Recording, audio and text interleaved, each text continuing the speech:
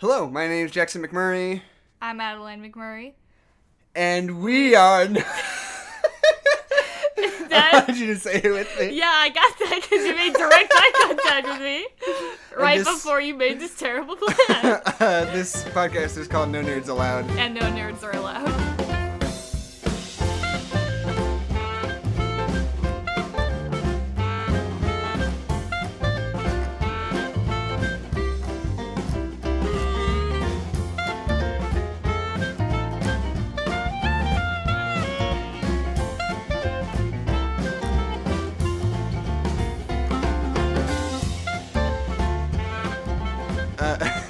That's a really good intro, actually. I think that would be a good thing for us to repeat. I really want, like, a royalty-free music, like, intro. Yeah. Then we could find something on YouTube that's just, like, really pithy, that's in a million commercials already. Yeah. And it'd be like, and we're no nerds allowed, and there's no nerds allowed. It's like, I don't know what that was. Get the giggles out.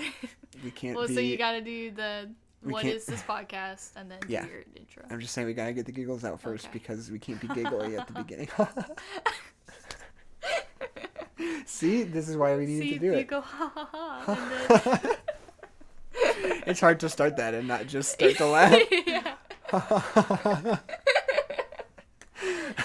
It's like a vocal warm-up. Yeah. Anyway, as we said, this podcast is called No Nerds Allowed. I'm Jackson McMurray. And I'm Adeline McMurray. And we are siblings. We are not married. This is not the White Stripes. We cannot stress enough how much this is not a White Stripes scenario where we say we're one thing but we are another. We are in fact siblings. This is the truth. All you famous siblings better watch that glass ceilings, because it's about to break. Glass ceiling. Yeah. Because that's true. There's a real glass ceiling for siblings in the movie industry. Siblings are just locked out. We can't get in. In the podcast industry especially. Yeah, I mean, wow. Name a one sibling podcast. You can't do it. There are none. Anyway, Adeline, I was driving here today. Really? This is my intro. And I came up with a theory of a definitive guide to when the Christmas season starts. Okay.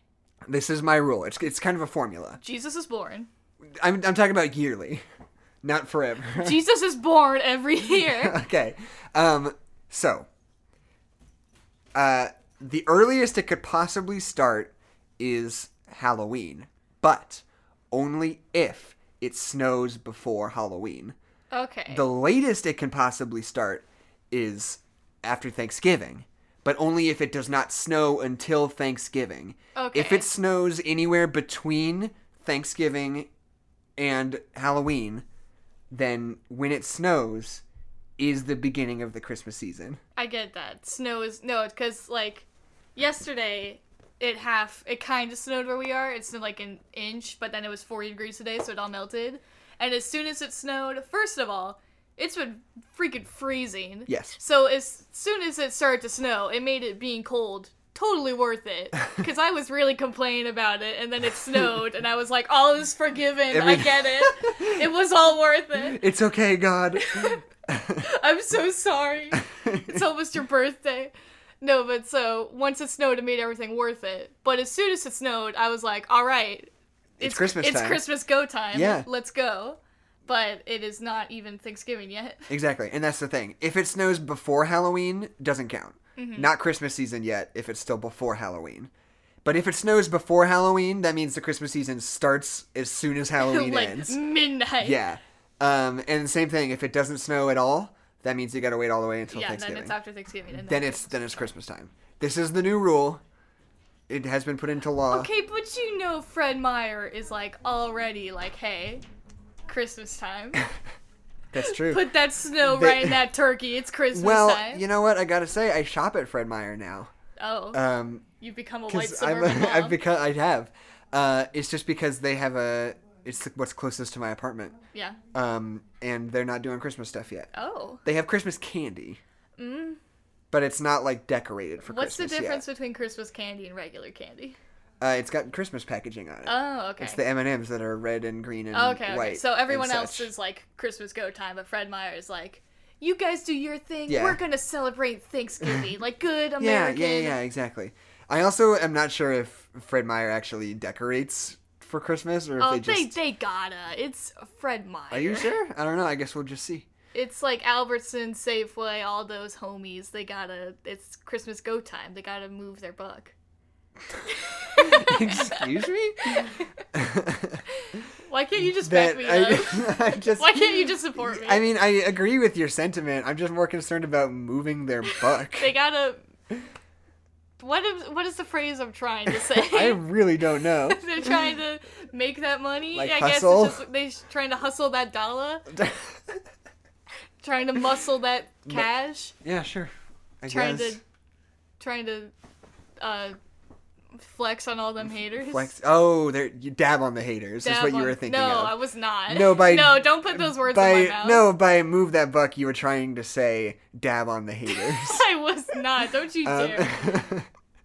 So anyway, on this podcast, we are planning on having one piece of media that we focus on for the majority of the podcast, and one sort of lesser, smaller one. Big one will probably usually be a movie. Maybe a video game. Maybe a video game. Littler ones probably like music, like an album or a comic book maybe. Yeah. And stuff like that. At least if that's not the way it's always going to be, that's the way that it's going to be today while we're recording. This one time. Because that's what we have. As of recording, what am I doing? No, go on, do it. Do you have something you want to say? I just wanted to do it. You're doing all the intro stuff. Okay, yeah, you do it Hi, then. Franklin. Do your intro. Okay. Well, so since it's around the Thanksgiving times, and there's always the big Thanksgiving animated movie. You're doing great. I wish you would support me and just let me do anything. Continue. I said you were doing great. I am doing great. I'm doing so much better than you would have, and I wouldn't have interrupted you, so... Well... Put that in the bank and smoke it. Put that in your dab on the haters. Put that in your buck and tap. So it's almost Thanksgiving, and the big animated movie this year is Ralph Breaks the Internet, Wreck-It Ralph 2, the sequel to Wreck-It Ralph. So instead of reviewing that movie, we're gonna do the original, which kicks ass. Yeah, so... Am I allowed to say ass? I don't know. See, I don't know if it's weird to put this in the podcast or not. Hopefully, the college I go to has like a podcast network, so maybe if we record a few episodes of these, I might want to shop it to them.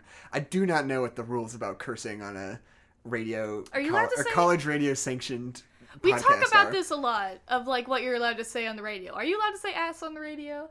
I believe so.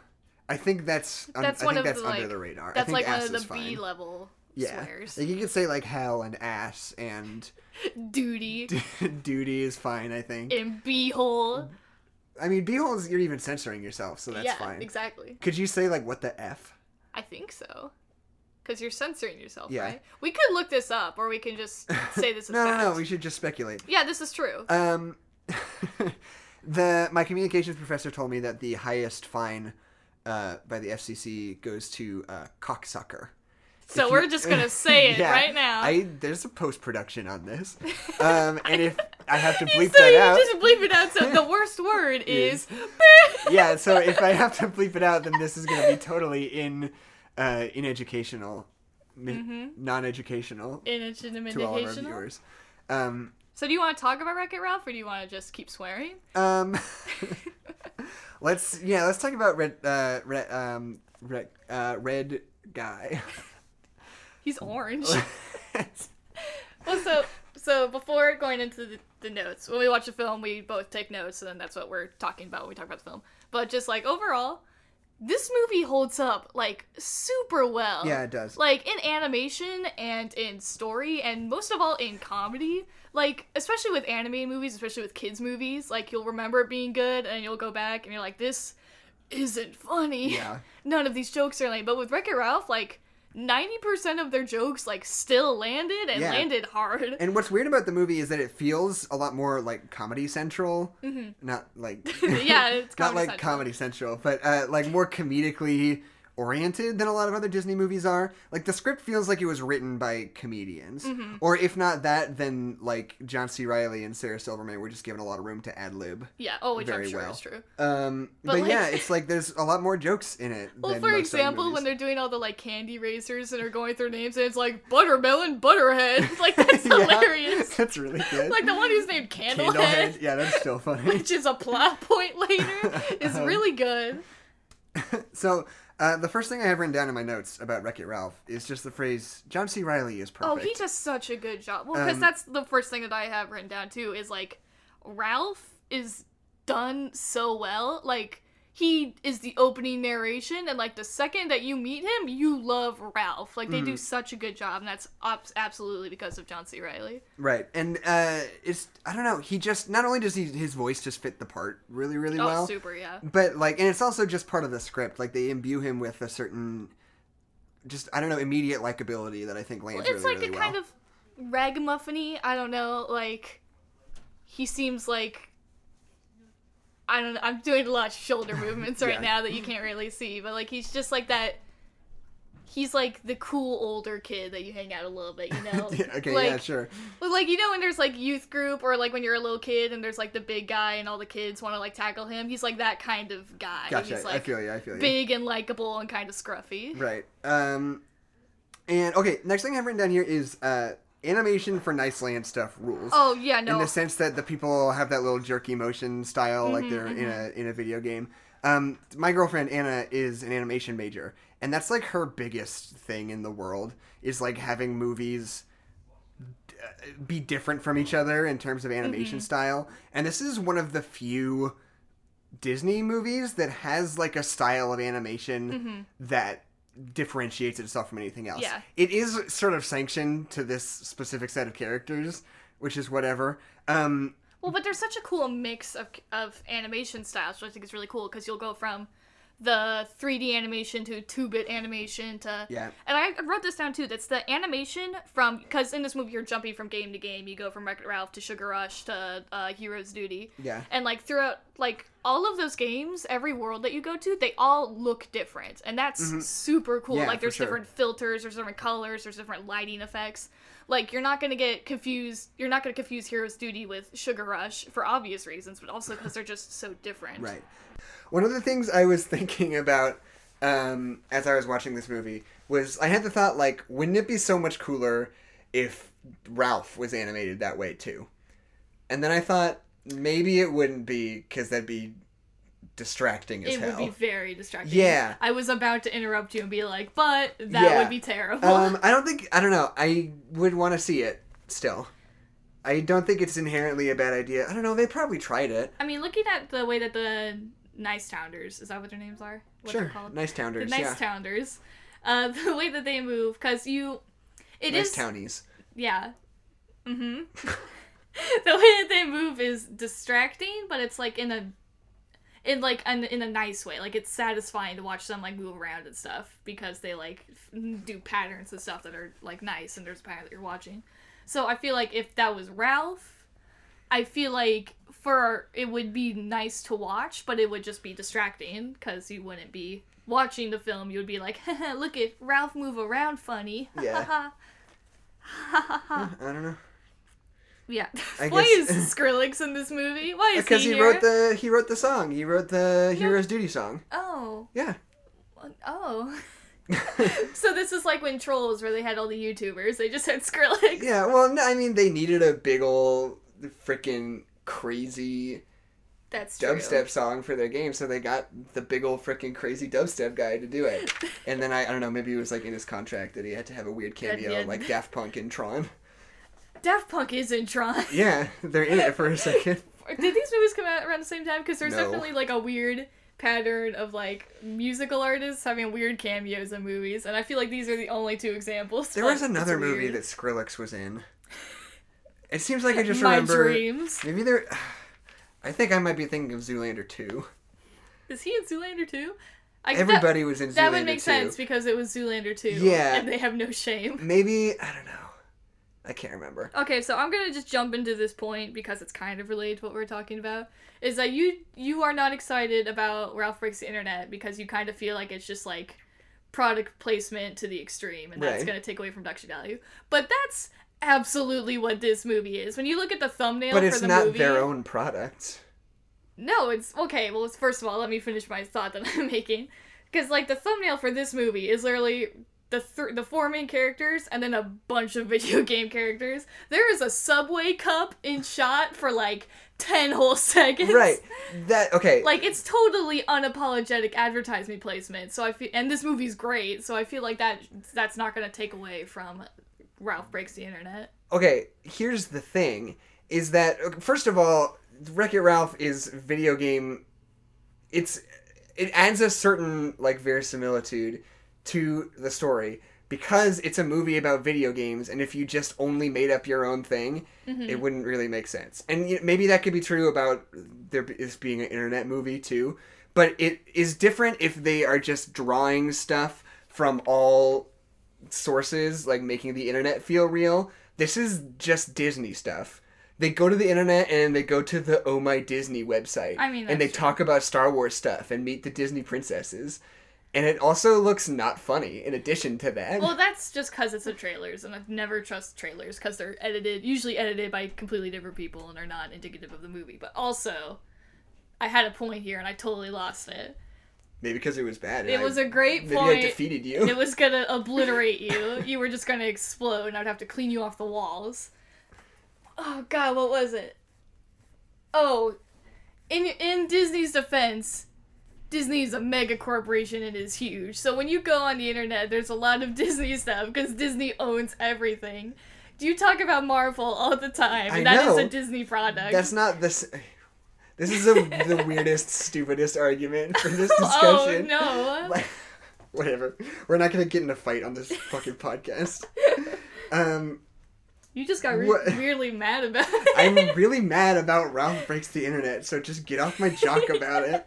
I was like, I don't think it'll be bad. And you were like, God damn it. I love that moment where you're walking through the like game hub and Sonic the Hedgehog just blasts exposition at you. I know. Hey, I'm Sonic. Remember, you die in real life. They just like, I don't know, I guess that was kind of fun because it was like, we need to just like wink wink nudge we nudge. just need to like tell the audience some things, and I guess Sonic the Hedgehog is the best way to do that. It's Sonic the Hedgehog telling you that you can and will die. Yeah. Well, okay, so this is kind of part of that. Like, I think putting characters that we knew in the background and stuff was actually super smart, because then you're always looking at the background, you're always looking at details, because you're like, oh, is Zelda gonna be there? Yeah. Is Sonic gonna be there? Right. And that's the sort of thing that it's sort of like the like idea in film theory that like, oh, an actor is never totally detached from their previous works. When you see an actor in a movie, you will always automatically bring the baggage of things you've seen them in before. Mm-hmm. That's like part of the movie going experience. And you can do kind of the same thing with like characters like this. Yeah. You know, when you see Sonic the Hedgehog, it brings a certain vibe. Like, chili dogs. you know Sonic the Hedgehog. You're like, oh, that's Sonic the Hedgehog. I know him. I know him from the titular Sonic the Hedgehog. I know Sonic from Sonic? Yeah. I know him. Yeah, I don't know. It's just kind of cool. I also want to take a second and appreciate the score in this movie. Oh, freaking great. It's done by Henry Jackman, who's not necessarily one of my favorite composers right at the moment. He did the Captain America movies, which I'm kind of lukewarm on. Not the movie, is the score. Yeah, the score's a little basic. Yeah, there's not really much to it. Anyway. He's a basic bitch. I saw he did the Predator, the most recent Predator that I hated, and I I am not an angry person. I feel like I'm coming off as a really angry person. I'm not usually this in bad. This inaugural podcast episode. I did not like the score for the Predator movie. Didn't see it. Yeah, I'm just going to talk about it for a second, so bear fine. with me. Because it was... Like, the movie was so, like, gritty and violent and whatever, but the score was, like, an Alan Silvestri score. It wanted to be, like, super 80s and cheesy. Yeah. And it just didn't fit. I didn't like it. Anyway. Well, because you have the baggage of the entire Predator series, which starts in the 80s. Yeah. Anyway, so that's that. That's... Are you done being angry? Here's me insulting Henry Jackman directly. After saying I really right like before it. I'm about to talk about how rad the score for Wreck-It Ralph is. Yeah. But that that song that plays right when you first get into the, like, central hub, which is just, I don't know, it's really cool because it gives you that sense of, like, awe, and you are, like, immediately like, oh, whoa, look at this. But it also, like, keeps it under wraps a little bit. Like, it keeps the feeling of the fact that this is mundane to the people involved. Oh, yeah, because they're all just, never like, quite, around. yeah, like, it never quite, like, crescendos all the way to that big, exciting thing. It's like, oh, but chill out, because it's just, you know. I think part of that is the use of depth, because all the people are kind of walking around at the same level, and if they wanted to make you think it was big and huge and important, there'd be, like, stuff flying past the camera, and all these different movements, and all these people doing all these different things, so it's just, like, people walking around, going around their regular business, because this is just, like, what they do. Like, Ralph gets stopped by internal affairs, like, it's totally, he gets racially profiled, like, it's totally just, like, what they're used to. What was I going to say? I just have written down the hero's duty sequence rules. Is there something from previously in the movie that you have in your notes? Oh, I want to talk about the relationship of Ralph and Felix and how it develops through the movie. Oh, yeah. Because they do such... See, this movie is so character-driven, and it's so good, because the characters are so nice and fun and cool, and you care about them. Like, Felix is set up as the Mario character. Like, he's Mario. Right. We all know. We all love Mario. Yeah. And so Felix is like, he is a nice guy. He is sweet. He does a good job. But he is also a part of this system that might be not cool. So when Ralph comes up, not only is that just, like, that type of, like, awkward tension that used to make me want to die when I was a little kid, it also is just so great, because you can feel Felix wanting to be a good guy and wanting to be nice, but also not wanting to interact with Ralph. Right. And then this has been pointed out before in this movie, where he goes from going like, I'm looking for my colleague, to I'm looking to my friend, to when he finds Ralph, he's like, what's up, brother? Yeah. I'm like, I love you, Felix. When he starts calling him brother at the end of the movie. He's like, you coming hilarious. on, brother?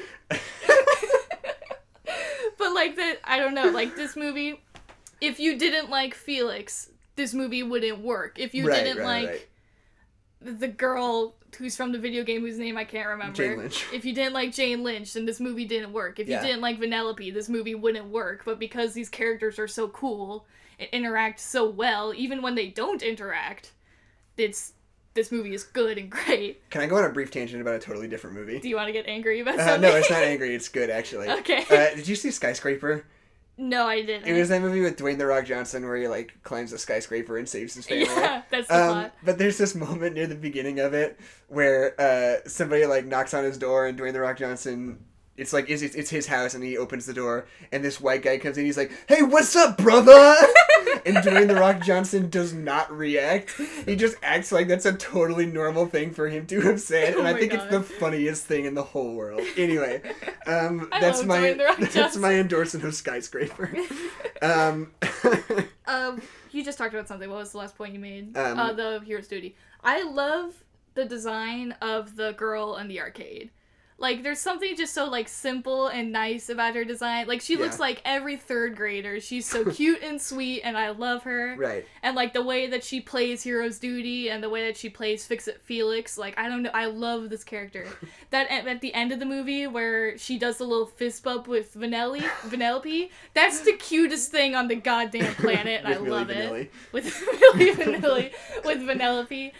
It's just so cute. Like, I don't know, like, she's in this movie a lot. Yeah, well, she doesn't have a lot to do, but they do a good job of characterizing her. Yeah, exactly. Her like, I feel like I know this character so well, and she really isn't a character in the movie. So, yeah, I think just from there, like, the Hero's Duty sequence is just really cool, because it's the first time we see a different game. Yeah, it's first not of all, 8-bit. Yeah. And I mean, I guess you see the hub, which is, like, different from Wreck-It Ralph. Is that what the game's called? It's called Fix-It Felix? Yeah, it's Fix-It Felix Donkey Jr. Kong is called Donkey Kong.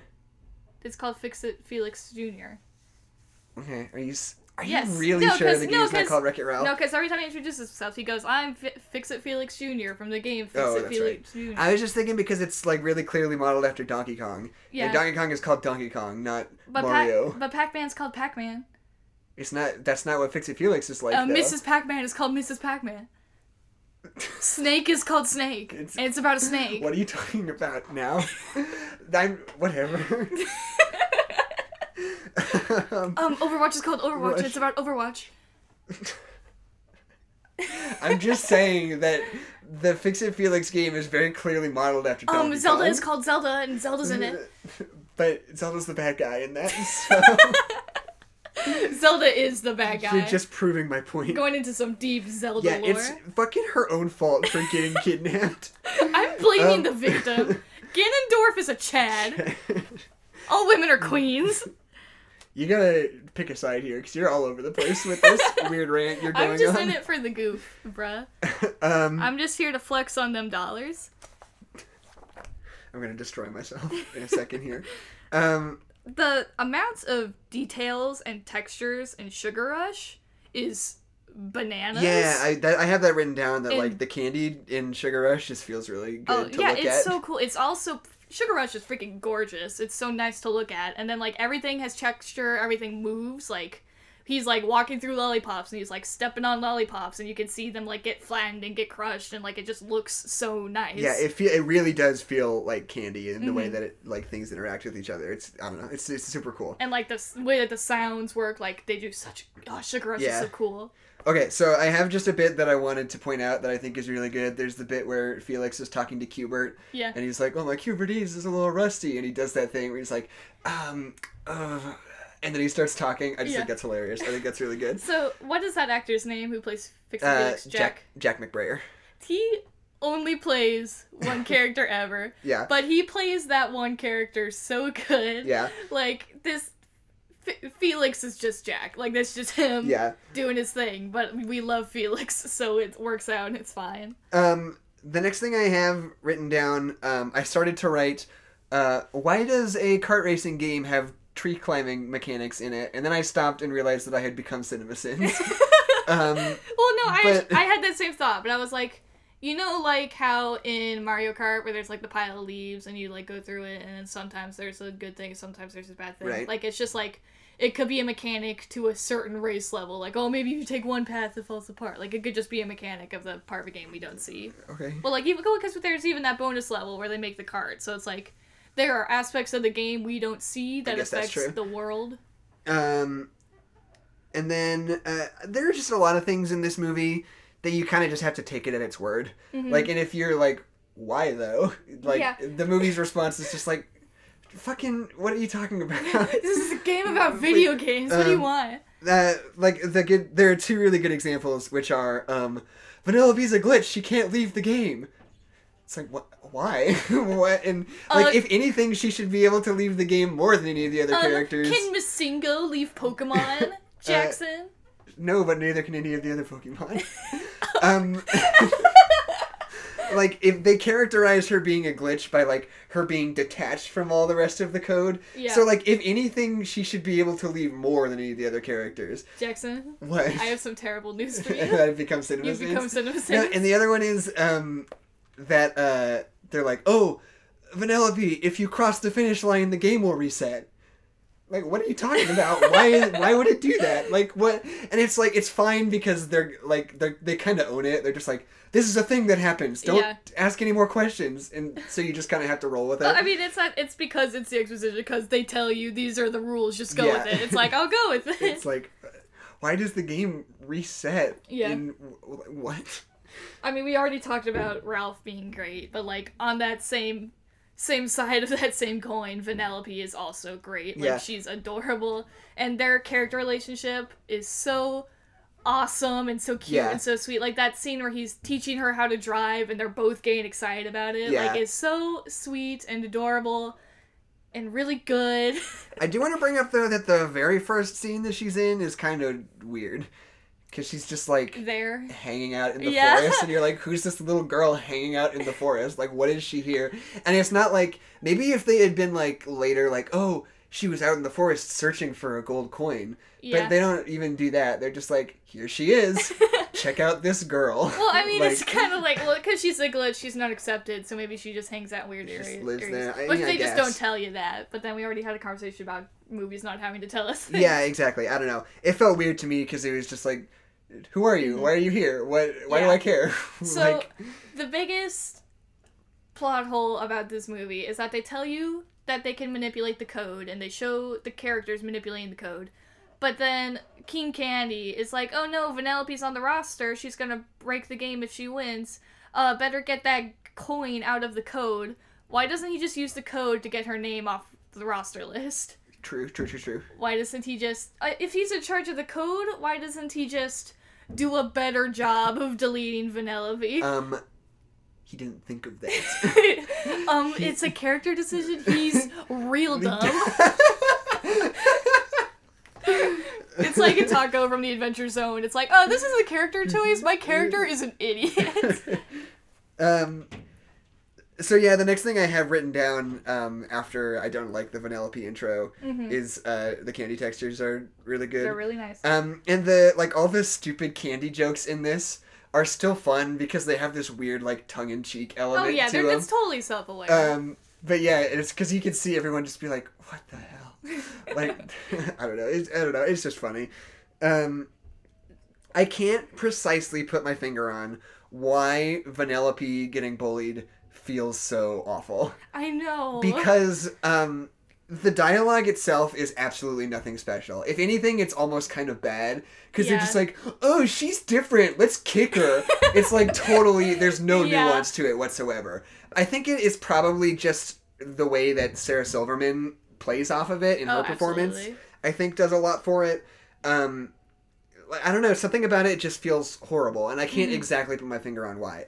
I mean, just like I said, because the script's not really anything special. I think it's because at this point in the movie, we're not on Vanellope's side yet. At this point, we want Ralph to catch her and him to get the coin back. We don't not like Vanellope. Vanellope isn't the antagonist. Yeah, but she's endearing. But... Yeah, she's endearing and we like her and she's ragamuffin, but we're not on her side yet. So we're kind of detached a little bit. And so when she gets bullied and hurt, and then Ralph is thrown into being attached, we're also thrown into being attached. Right. So it's like... she is completely alone, and then the audience and Ralph are the only people to come in and be attached to her. The plot twist with he actually gets the real coin back without her helping him is the exact same twist in Tangled with the crown, where they're like, oh, he did get the crown back, oh, he's betraying you. You're not familiar enough with Tangled, and I can see it on your face. You know what I'm realizing? I don't think I remember fucking anything about Tangled. I saw that movie 4 times in theaters. Yeah, we saw that movie 6 times in theaters. I don't know why we did that. They're looking for a crown in Tangled? Yeah, no, because the Flynn... Okay, here's the plot of Tangled. Flynn Rider steals the princess's crown from the kingdom, and then he's escaping and goes into Rapunzel's tower, and then Rapunzel's takes the crown, and she's like, hey, I'll give you the crown back if you take me to the castle. And then at the end of the movie, when they fall in love, she's like, if I give him the crown, he'll leave me, and then the mom fakes that Flynn gets the crown back and that he leaves. So she's like, he got the crown back, he's leaving me. And then in this movie, they have the coin, and Ralph gets the coin, and then Vanellope's like, oh, he's leaving me because he has the coin. Because he got the thing that he wanted. Oh, okay. I get what you're saying. Yeah. I did zone out about 20 seconds into your explanation. Yeah, I could tell. Because you were about to question me, and I was going to be like, Jackson, I just explained this. That being maybe said... you have something. Yeah, go for it. So the twist that this is the same as Tangled, it's like, okay, it's fine that this is basically the same twist, because it's freaking heartbreaking. Yeah. Oh, Ralph beat... I'm going to start crying. Ralph destroying the car is just fuck, dude. Yeah, that's one of the things that I think Disney does better than not even other animated movies, just any other studio, is that they so consistently have the emotional climax. Oh yeah. The fucking Coco, dude. Yeah, well, I mean, pretty much every movie. Except for Incredibles 2. I'm gonna blame you. No, we can't do Incredibles 2 on this podcast because I will get too mad. Because I like it and you don't. And we will just get in a fight. That was the realest fight we've ever been in over a movie. Was after we saw Incredibles 2. We can't do this again. Anyway, Disney and Pixar both have this they understand the importance of the climax of the movie just being an interpersonal exchange that's really heartbreaking. And it's not that other movies don't do that, it's just that Disney really banks on that a lot. They are really intentional about making sure they always have that. And I just think that's great. I think that's really good. The song that plays when Vanellope is learning to drive. Yeah. That Rihanna song. Yeah. I hate it. I get it. It's just really irritating and super doesn't fit with the rest of the movie. Doesn't even really fit with that scene. No, yeah, it's just a bad. That montage is really good and what's happening in it. Yeah, but it's a good enough montage, but that song for it is awful. That song is bad. Especially when she brakes. There's a moment where she stops and you have that little echoey shut up and drive. It's God. Yeah, it's awful. I already talked about being super character driven, and it's important. Russell. Yeah. There's just Cyborg Turbo is freaking terrifying. Okay, I feel like we're getting ahead of ourselves because I have a couple other things. You can do that. That's just the next thing I've written down. Okay. There's just a joke in it that got me really, really good. Yeah. Where Vanellope is like, "Oh, do you think they'll like me?" And John C. Reilly's like, "Oh, they'll love you. Who doesn't love a brat with dirty hair?" I know, it was really good. I thought that was hilarious. I just thought that was great. I don't have any analysis of that situation. Really it's just a good joke, and I wanted to share it. And then I had written down, if she crosses the finish line, the game will reset. What the fuck are you talking about? Why? We need more race sequences in movies. Oh, no, because they're awesome. Oh, because all the ones that we have are so boring and basic. Well, that's what I was going to say. The ones that I remember are, the pod racing sequence in episode 1, which rules. Which is the only good part of episode 1. There are 2 good parts of episode 1, and the lightsaber fight's also good. Darth Maul gets cut in half, come on. Yeah, it rules. Qui-Gon Jesus does. Qui-Gon Jesus? Yeah. And this movie, which has a really good... And the they chase feel... from Ant-Man. I don't mean car chase sequence, I mean races. Okay. Yeah, there are car chase sequence all the time. That happens in 90% of action movies. I thought, because we talk about how we don't like car chase sequences usually because they can be kind of get blended together because they're all kind of the same. So I thought that was the point you were gonna make. No, I was just saying we need more movies where a race is an event in it. It's just cool. I don't know. It's a weird little thing that doesn't get done very often. In Batman and Robin, where they have the street race and the motorcycles on the crazy Gotham sculptures. Does that happen? Yes. I just watched that movie pretty recently. Why don't I remember that? Yeah, we watched all of those terrible Batman Joel movies. Schumacher is the most buck wild director in the world. Dude, that movie. Who designed the Gotham in those movies? And were they on drugs? God damn. There's freaking statues. They're holding up buildings and then they're racing on them with motorcycles. That movie is so insane. I love it. Anyway, they set up these weird stakes at the end. Yeah. Where they're oh, all you have to do is cross the finish line. You don't have to win. We can't stress enough how much it doesn't matter how well you do in this race. Well, because I actually really like that because it shows you how much Vanellope wants to win. Right. That's her goal. To her, that's what matters. So even if in the end game it doesn't matter. Yeah. If she wins, as long as she passes the finish line. For Ralph and Vanellope, it's no, you gotta win because you're Vanellope von Schweetz and you were meant to race. Right. I don't know. I think it's just a weird balance of putting more emphasis on the emotional stakes than it does on the real ass stakes. You know? Yeah. And it's I don't think it's. I don't know. It's a decision. Mm-hmm. I think that feeling the. I don't know. I guess. If they had just been you have to win, that would have been probably better, I think. Yeah. We still would have known that Vanellope really wants and needs to win. Well, because it would just add more baggage onto it, and I think it would make it more suspenseful. Well, because we already know she doesn't need to win, because the way that the character roster thing works is that just the top 9 racers are the ones that are in the game for the day. So that's why they're racing, and so we are told that she doesn't even have to get first place from the beginning. Right. First place is never the thing. The first place is only, in Vanellope's eyes, the most important thing. But here's the thing about that. There's absolutely no reason for that to be the case. They just tell you that. Well, but they tell you that. They told you. My point is they could have just told us something different. I mean, yeah. They did no work to establish. You could have told us anything. And exactly. You told us this. Precisely. Okay, so I have... This is about the ending, so do you have anything before? I got a couple of things. Okay. Well, I mean, it's kind of the end. It's that whole end with the turbo and all that stuff.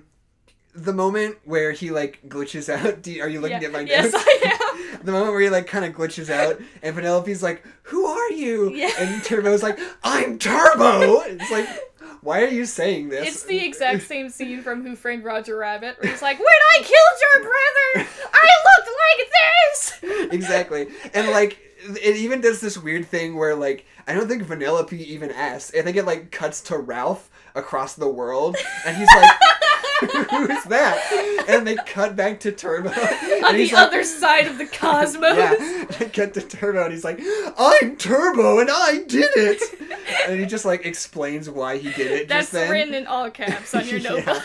I was just like, this is dumb. Like, I wish he would. Like, I wish they would have just let us make the connection that it was Turbo. That it was Turbo. Yeah. Or I don't know, just did it in a more subtle way. It just made me laugh. Well, I feel like that's very in character for Turbo. His whole thing is being the center of attention, so him being like, I'm Turbo, look at me, is totally in character. And the other thing, it's, I don't know, not horrible, I just thought it was dumb. Yeah. Where Ralph is like punching at the Mentos volcano. Yeah. And he like literally says out loud, he's like, okay, just one more punch! And then he gets like slapped away. Okay, that happens in every movie ever. Don't act like that's I know, but just I just think it's dumb. Especially because he like literally says it out loud. He's like, just one more! Here I go with the last punch! This time I'm gonna have to jump! Exactly. I feel like, as cool, first of all, I already said this, Cyborg Turbo is freaking terrifying. Yeah. Second of all, as cool as the end fight is, the entire ending of this movie kind of feels like a cop-out. Like, it's... Right. Like, we have this really emotional and awesome sequence where he's, like, saying the thing that he was taught to say is, like, I'm a bad guy and that's okay, and him sacrificing himself for Vanellope. And then it's just, like, everything's fine, he doesn't die, everything's perfect, everything's happy. It's like, I kind of wish Ralph would die. I feel like that way they wouldn't make a dumb movie about the internet 5 years later. Well, it's just like, I feel like that would be really fucking sad. Yeah. And it would be great. Yeah, I don't know. I'm, like, confused by the morality of this movie a little bit. Because it's part of that, like, wave of, like, weird movies where the moral is, like, it's okay to be a bad guy. Well, and you're like, I don't understand. Well, it's not okay to be... Cause it's more that Ralph was never a bad guy. Right. And that's what it means in this movie. Yeah. But, in the case of Megamind and Despicable Me, which came out, true. like, in the same year. It's okay to just murder people. Yeah, it's weird because, like, all three of these movies came out really close together. And I don't know if it was, like, studios, like, catching wind of what they were doing and trying to, like, do it better than each other, or if it was really one of those weird pieces of synergy in culture. I do know that with Megamind and Despicable Me, it was that, like, oh crap, we made the exact same movie at the same time. Oh, really? Because I think it's DreamWorks that does... Megamind, and it came out right after Despicable Me, and everyone was like, we already have Despicable Me. Right. And so then it did really bad. And Megamind is a good movie. Megamind's good. Megamind's a good movie. Yeah, no, but it's just one of those weird things where, like, sometimes there are just, like, things in culture that, like, weirdly line up. Mm-hmm. Like, I was watching Atlantis the other day, which came out in the year 2000. Yeah. And they've got that whole sequence with, like, the weird submarine. And it, like, totally looks like the Gungan City from episode 1. That's true. It looks, like, exactly like it. And that movie and episode 1 came out, like, 6 months apart from each other. And it's not like they were talking and copying from each other. Yeah. They just both happen to have weird, stylistically similar submarine sequences. I mean, yeah. I don't know, that's fascinating to me.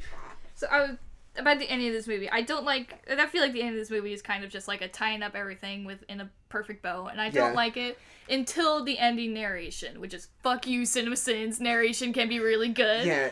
Because I love the way they introduce this movie, because Ralph is introducing you to his life, and I think that's part of the reason why we love Ralph so much from the get-go. But so then ending the movie from Ralph's new perspective is great. Mm-hmm, yeah. And it's fucking adorable with him talking about Vanellope on the game. Now at the end of the day, he can always see her. Like, it's really great. Good. And, like, that's the only part. Like, that makes the bad ending good, because that part's really cool. One of the things that this movie does really, really well is deliver, like, setups and payoffs. Mm-hmm. That's not usually a technique that Disney is super reliant on. But this movie is just, like, really smart about, like, showing you things in one space and then having it pay off a little bit later. I should have written down some examples, because I'm immediately realizing that I can't think of any. You don't have any?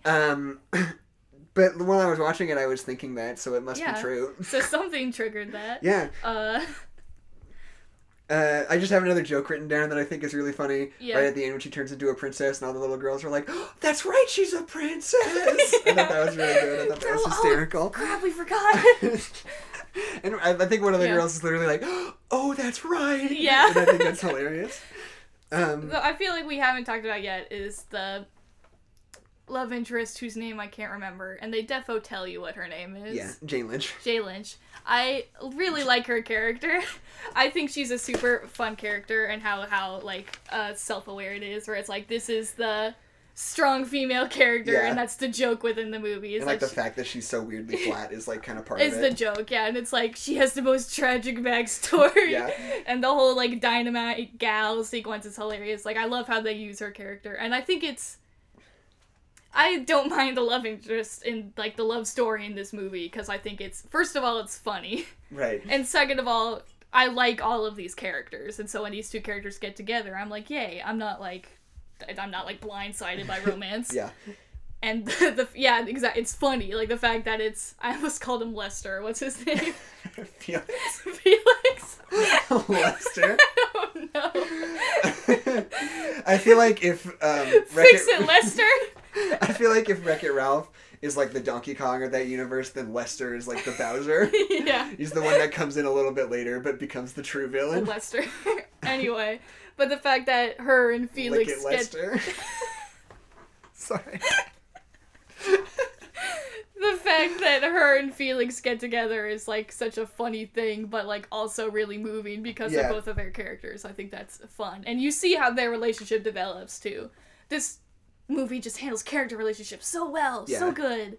Like, even when we're not shown stuff, like it's good. It's a good movie.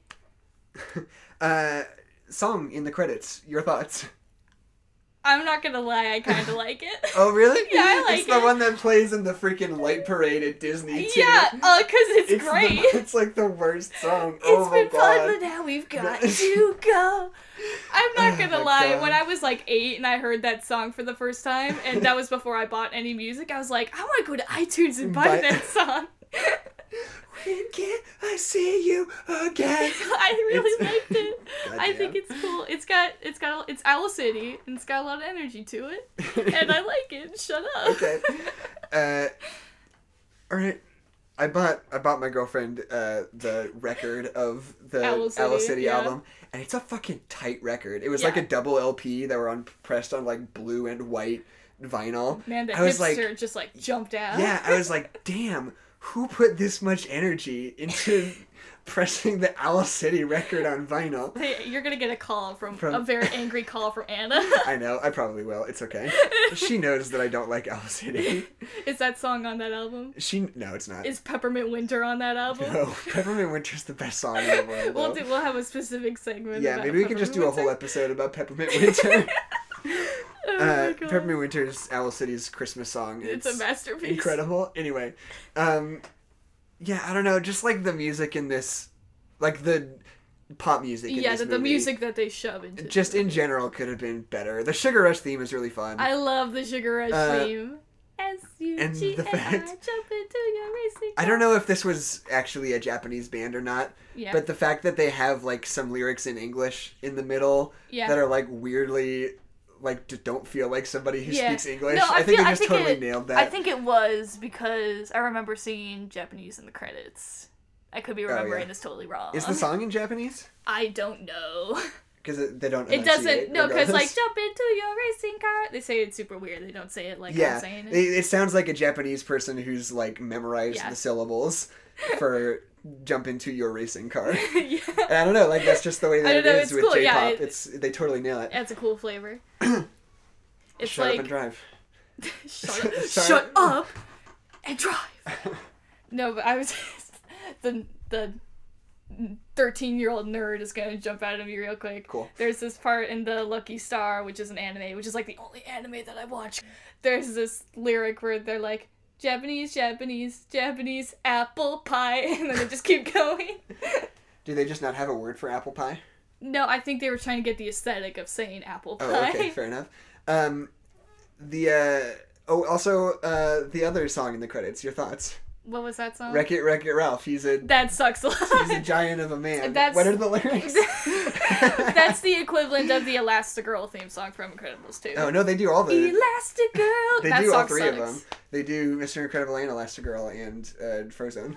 They all have their own little songs. They all suck. Yeah, no, they're all bad. I mean, they're kind of supposed Well, to be yeah, bad, they're though. supposed to be bad. They're mimicking the 60s theme songs like Spider-Man, Spider-Man. Right. He has radioactive blood. He has radioactive Jizz. cum. I knew exactly what you were gonna say. Mine was better because it still rhymed though. He's got radioactive queef. There's so many layers to unwrap on that joke. Okay. Anyway, now that that's in the podcast, now that that's not getting edited out, can we start a band called Radioactive Queef? Like a death metal band? I'm breathing in the chemicals.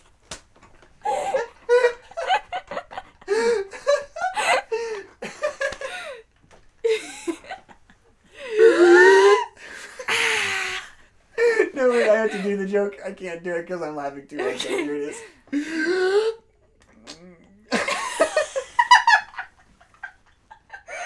isn't good audio. I wonder if that perked up. Do I need to do it a second time? No, better? you're good. Anyway, now that we've got all our queef material out of the way. That's a good band name, Queef Material. Queef material. We can't do this. We can't keep talking about queefs. Well, okay, well then we'll finally know the answer if you can say queef on the radio. Because you'll give it to your professor and he'll be like, you said queef 17 times.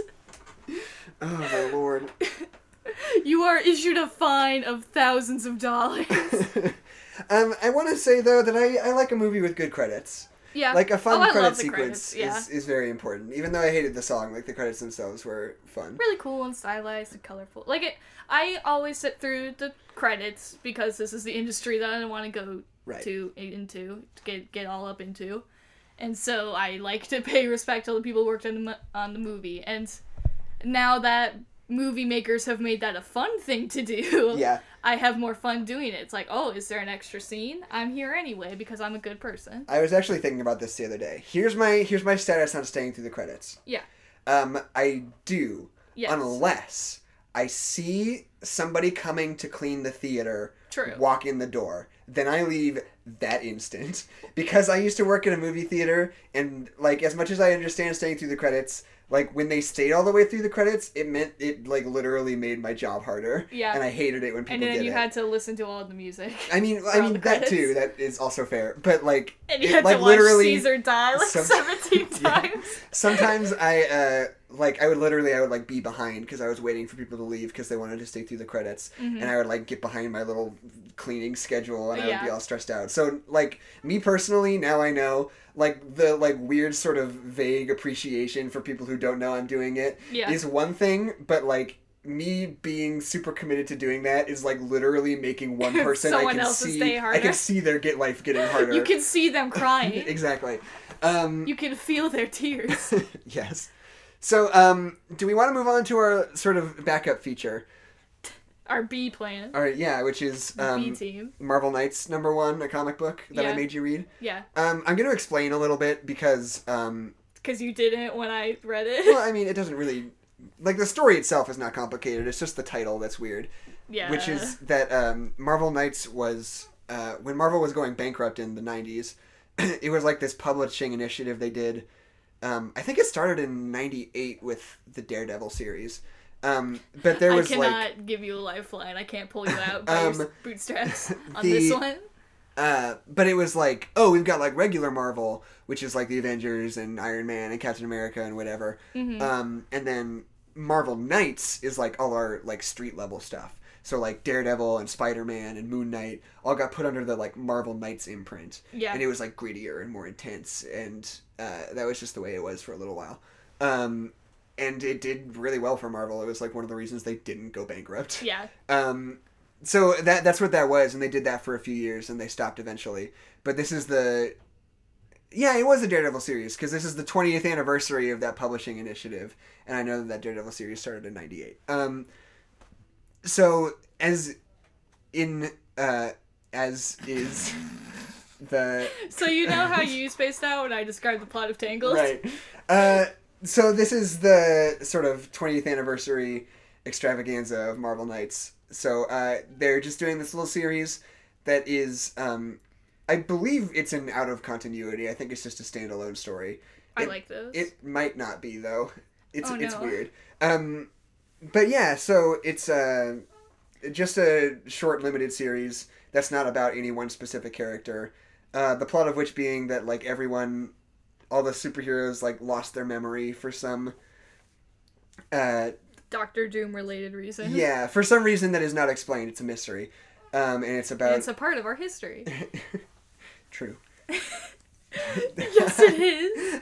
God bless America. But yeah, I don't know. I just thought it was really fun because it's written by Donny Cates, who is writing Venom and Thanos and what else? Doctor Strange. Actually, he's not writing Doctor Strange anymore. He just finished Doctor Strange. All the Chads of the Marvel Universe. Sure, if you say so. You can cut that joke because it wasn't funny. Okay. I thought it would be funny, and then as I delivered it, he was like, you know what? This is a bad goof. Okay, but those series are all super good, and I really like Donny Cates as a writer. He only started writing for Marvel, like, a year ago, and he totally just, like, hit the ground running and started writing, like, the tightest shit in the world. I was like, oh, yo! This guy knows what he's doing! I know. Because, yeah, so, your thoughts? Okay, just gonna throw me to the deep end of the pool. I just have been talking for like a solid minute and a half. I feel like, as someone who literally only gets their comic book information through you, I felt like Marvel threw me into the deep end of the pool. Because the way that comics work, I thought that I was supposed to know what was happening because it's comics, and there's a backlog of 20 million issues. That's fair. So when they're like, here's a cop, here's Daredevil, they have a relationship. I feel like I'm supposed to know what that relationship is. But part of the story is that you don't even know. though I'm not supposed to. So it's weird. Because it's a comic book, I felt like I was supposed to know what was happening, even when I wasn't supposed to know what That's was fair happening. enough. There's a lot of stuff in comic books that sort of like opens up to you once you get a basic familiarity with all the characters. Well, that's why I like limited series. That's why I like one complete story by itself, because then I can get all the information that I need without... You do need to need it. Yeah. That's a part of needing it. But so I could just get like all the information, the whole story, and not have to worry about knowing the entire history of the character or the character relationships. And without getting that stupid little blurb that's like, go back to Spider-Man 371. And it's like, I'm not gonna do that. Well, okay. They don't do that anymore though. Yeah, because it was bad. Well, no, it's just because like there's sort of a mantra in comic book writing that you shouldn't have to do that. Yeah. And the thing is that every like writer who writes a series, they write in their own bubble, sort of. Like this story exists on its own as a story. Like sometimes it's tying into other stories other people are doing, and it's like kind of weirdly connected to everything else. But for the most part, like when there's like one writer on a series for a certain amount of time, like that story in and of itself exists as a story. Some people who are like way too into comic books like try to turn the Marvel universe into like this one continuing narrative and like point out all the things that don't match up, and it's like how come he says this in this comic book when in Amazing Spider-Man 115 in 1969 he clearly saw an alien. Why is he surprised that he is seeing an alien in this one? Because that's Miles Morales. Yeah, well, it's not even that it's inaccurate. It's just like, you can't do comic books this way. It's like because they stopped and restarted and hired 7 different writers within that time span. You know, every writer sort of picks and chooses what elements of like the canon they want to use. Yeah. A good example is like in Brian Michael Bendis' X-Men run, where they go back in time and get the X-Men from the like original X-Men lineup and bring them to the present. And it's like that whole time travel thing. But it's very much like, let's go back in time to the 60s and like take them from there. And it's like kind of a tongue-in-cheek thing almost. Yeah. But it's just like, that doesn't make sense. Yeah. Like, this is nothing. If you go back in time in this timeline to the 60s, it's not going to be the 60s comic book. Exactly. Because then Peter would be like 1,000,000 years old. Exactly, precisely. So it's like McCree, who's 100 years old now. The way that it works out is like you basically just pick and choose, and everything that you need to know, the artist will tell you. Yeah. And that's sort of the problem. I sort of felt this way when I started reading comic books too, is that you think you need to know more than you do. Yeah. So you think that the artist isn't giving you everything you need, when typically they are. Well, that's a lot of the reasons why I love Squirrel Girl so much, is that it's defo a comic book made for younger readers, so they don't even expect you to know any of this stuff. Like, they don't even put that, like, your idea in your head. They don't even let you think that. They're like, here's Doctor Doom. Here's a card who explains who Doctor Doom is and why he's here and who this fella is. Right. And as someone who is not... I read comic books when I want to read comic books, so I'm not super up to date on it. So when they, like, tell me who this weird random villain is who's from Spider-Man 159 from 1976, I'm like, thank you for telling me who this is. Well, and that's the other thing, is that a lot of the time, if you get too hung up on, like, details. Who is this guy? What's his whole story? Why is he doing this? Yeah. Like, you can be like, he's a supervillain. He's the Rhino. Yeah. He's a big guy in a rhino suit. You know that because you can see him. He's here to Rhino. You know, and there is 40 years worth of backstory on this guy. But you don't have to. Need it. Yeah. And it might enrich your experience of this comic, but if you're just like, the Rhino's robbing a bank, you can be like, tight. Like, oh no. So yeah, there's a weird sort of doublethink, basically, that has to go on when you're reading comic books. You have to start parallel universe. Yeah. So, yeah, and I guess I totally get what you're saying about Marvel Knights in particular, because it's a mystery. And I feel like it's already if you're a mystery. used to, yeah, exactly. If you're used to comic books always being a mystery, then it doesn't quite click. That's really good. But I don't know, the thing that I really like about it is... I have, like, one big pro and one big con about this, which is, the big pro that I really like is that it's a good way, well, at least I thought before, it was a good way to just, like, tell stories about these characters, like, in a vacuum, in a way that's, like, easily approachable, and it's just like, check this out, here's Daredevil and the Punisher and the Hulk's in the back, and, you know, these guys, just here they are. So what I immediately recognized in this comic, I was like, that's Daredevil, that's my boy. Right. He's got a beard and he looks great. And then, okay. Step 1, and then it was like, that's Foggy, I know who Foggy is. And then it was like, that's She-Hulk. Oh, that's cool, why is She-Hulk with Foggy? Like, I got all those elements, and that was cool. I was like, oh, why is Bruce Banner being arrested? Oh, why is Bulls... Like, I recognized all the characters. Right. And that kind of introduced a mystery aspect, because I was like, oh, I'm not supposed to know what's happening. Yeah. So once I realized that I was supposed to be in the dark, then I was having much more fun. Did they say that Frank Castle is the Punisher? No. Oh, okay. They just said his name, Frank Castle, and you were supposed to know that's the Punisher. Yeah, exactly. Gotcha. Okay. So they were like, Frank sent me, and I'm like, who? I thought the police officer's name was Todd, because I misread a line. But my big complaint about this is it's really fascinating the way that a colorist can shape the way an artist's art is presented. The artist on this issue is called Travel... He's called Travel Foreman. His name is Travel Foreman. His first name is Travel. He is a person whose name is Travel Foreman. Exactly. Anyway, he did a run on a comic book called Ultimates a little while ago, which was just bananas. It was like this crazy, weird, like colorful... Maybe I'll show you a picture when we're done. I can't show you a picture over podcast. Yeah. But it was just this... Create a mindscape for me. Yeah, but it was this story that like is all about like the multiverse and alternate dimensions and like layers of the cosmos, all this crazy like wackadoo stuff. Oh, this crazy person. And so everything was like weirdly colorful and everything looked like galaxies. And it was like, and it had this really, really distinct style. But in this comic, it doesn't. And it's just because...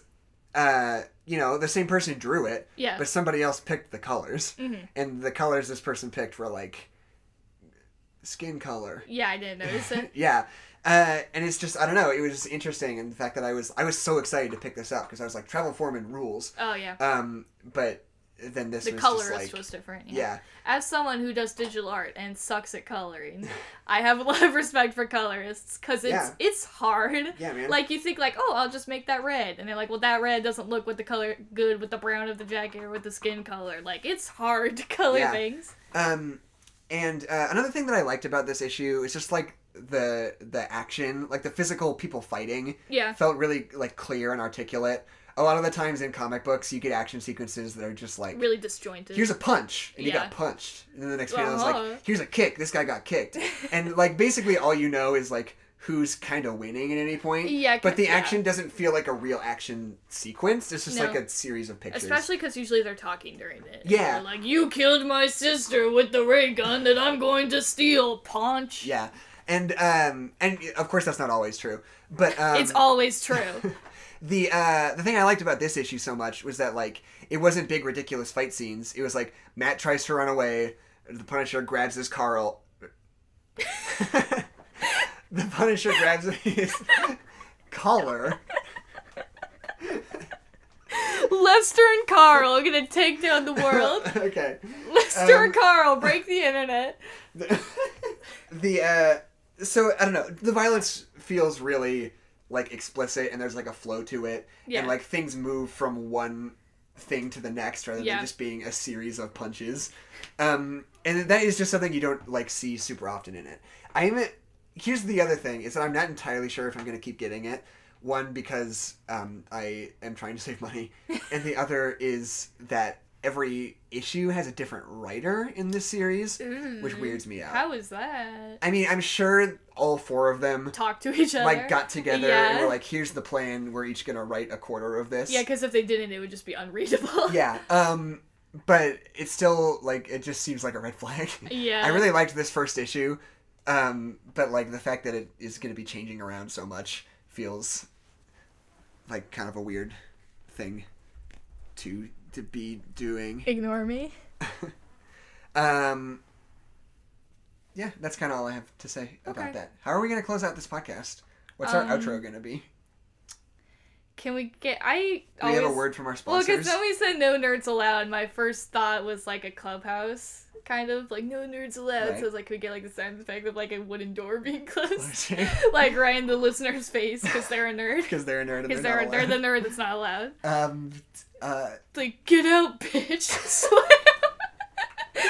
That's our outro. Get out, bitch. We're not allowed to swear. I don't know if we're allowed to swear. Let's just swear for the time being. Okay. We'll swear until we're not allowed to swear. Exactly, yeah. If I pitch it to somebody and they're like, also, you can't swear anymore, then we'll be like, okay, Yeah, we'll not swear yeah. anymore. But until then, let's just Yeah. continue. We had about 10 minutes of queef material on this podcast. But that's not a swear. It's dirty, but it's not a swear. I'm just imagining, like, the same intro music. We're like, all right, and we'll see you next time. And, like, that music comes out, and then it starts to fade out, and there's, like, a second of silence, and it's just, get out, bitch! See, that would be great. I'm a genius. Okay, fine. No, we can't do that. The goof is good. The reality is bad. Yeah. Oh, this should be my 1-star review segment. Oh, what is that? Where I just read a really nasty 1-star Oh, review yeah, of do whatever we that. talked about. 1 second. Hold on, everybody. This is gonna be great. So, Jackson is going upstairs to grab his phone so we can do a 1-star review of Wreck-It Ralph. And our dad is upstairs watching Chips. And welcome to Adeline's asthma. It'll end as soon as Jackson gets down the stairs. He's coming. Here he comes. And that's the end of that. Okay. I promise whatever you said is not funny. Yeah, no, it wasn't. I might do a 1-star and a 5-star, because sometimes the 5-star ones are really hilarious too. Yeah. People are like, this movie, what do you do when a movie makes you feel something you've never felt before? And it's like The Matrix 2. Yeah. It's like Matrix 4, the Matrixing. So we're going to do, to close out the episode of the podcast, we're going to give you a 1-star review of Wreck-It Ralph. So, Jackson, what do the masses have to say about Wreck-It Ralph? This review comes from Robbie on Letterboxd.com. He says, it was a fuckload of old crap. Crikey, they don't call it a non-Pixar. Sorry. Crikey, they don't call it a non-Pixar and a Disney classic movie for nothing, do they? Crikey! Yeah. I'm Adeline. And I'm Jackson.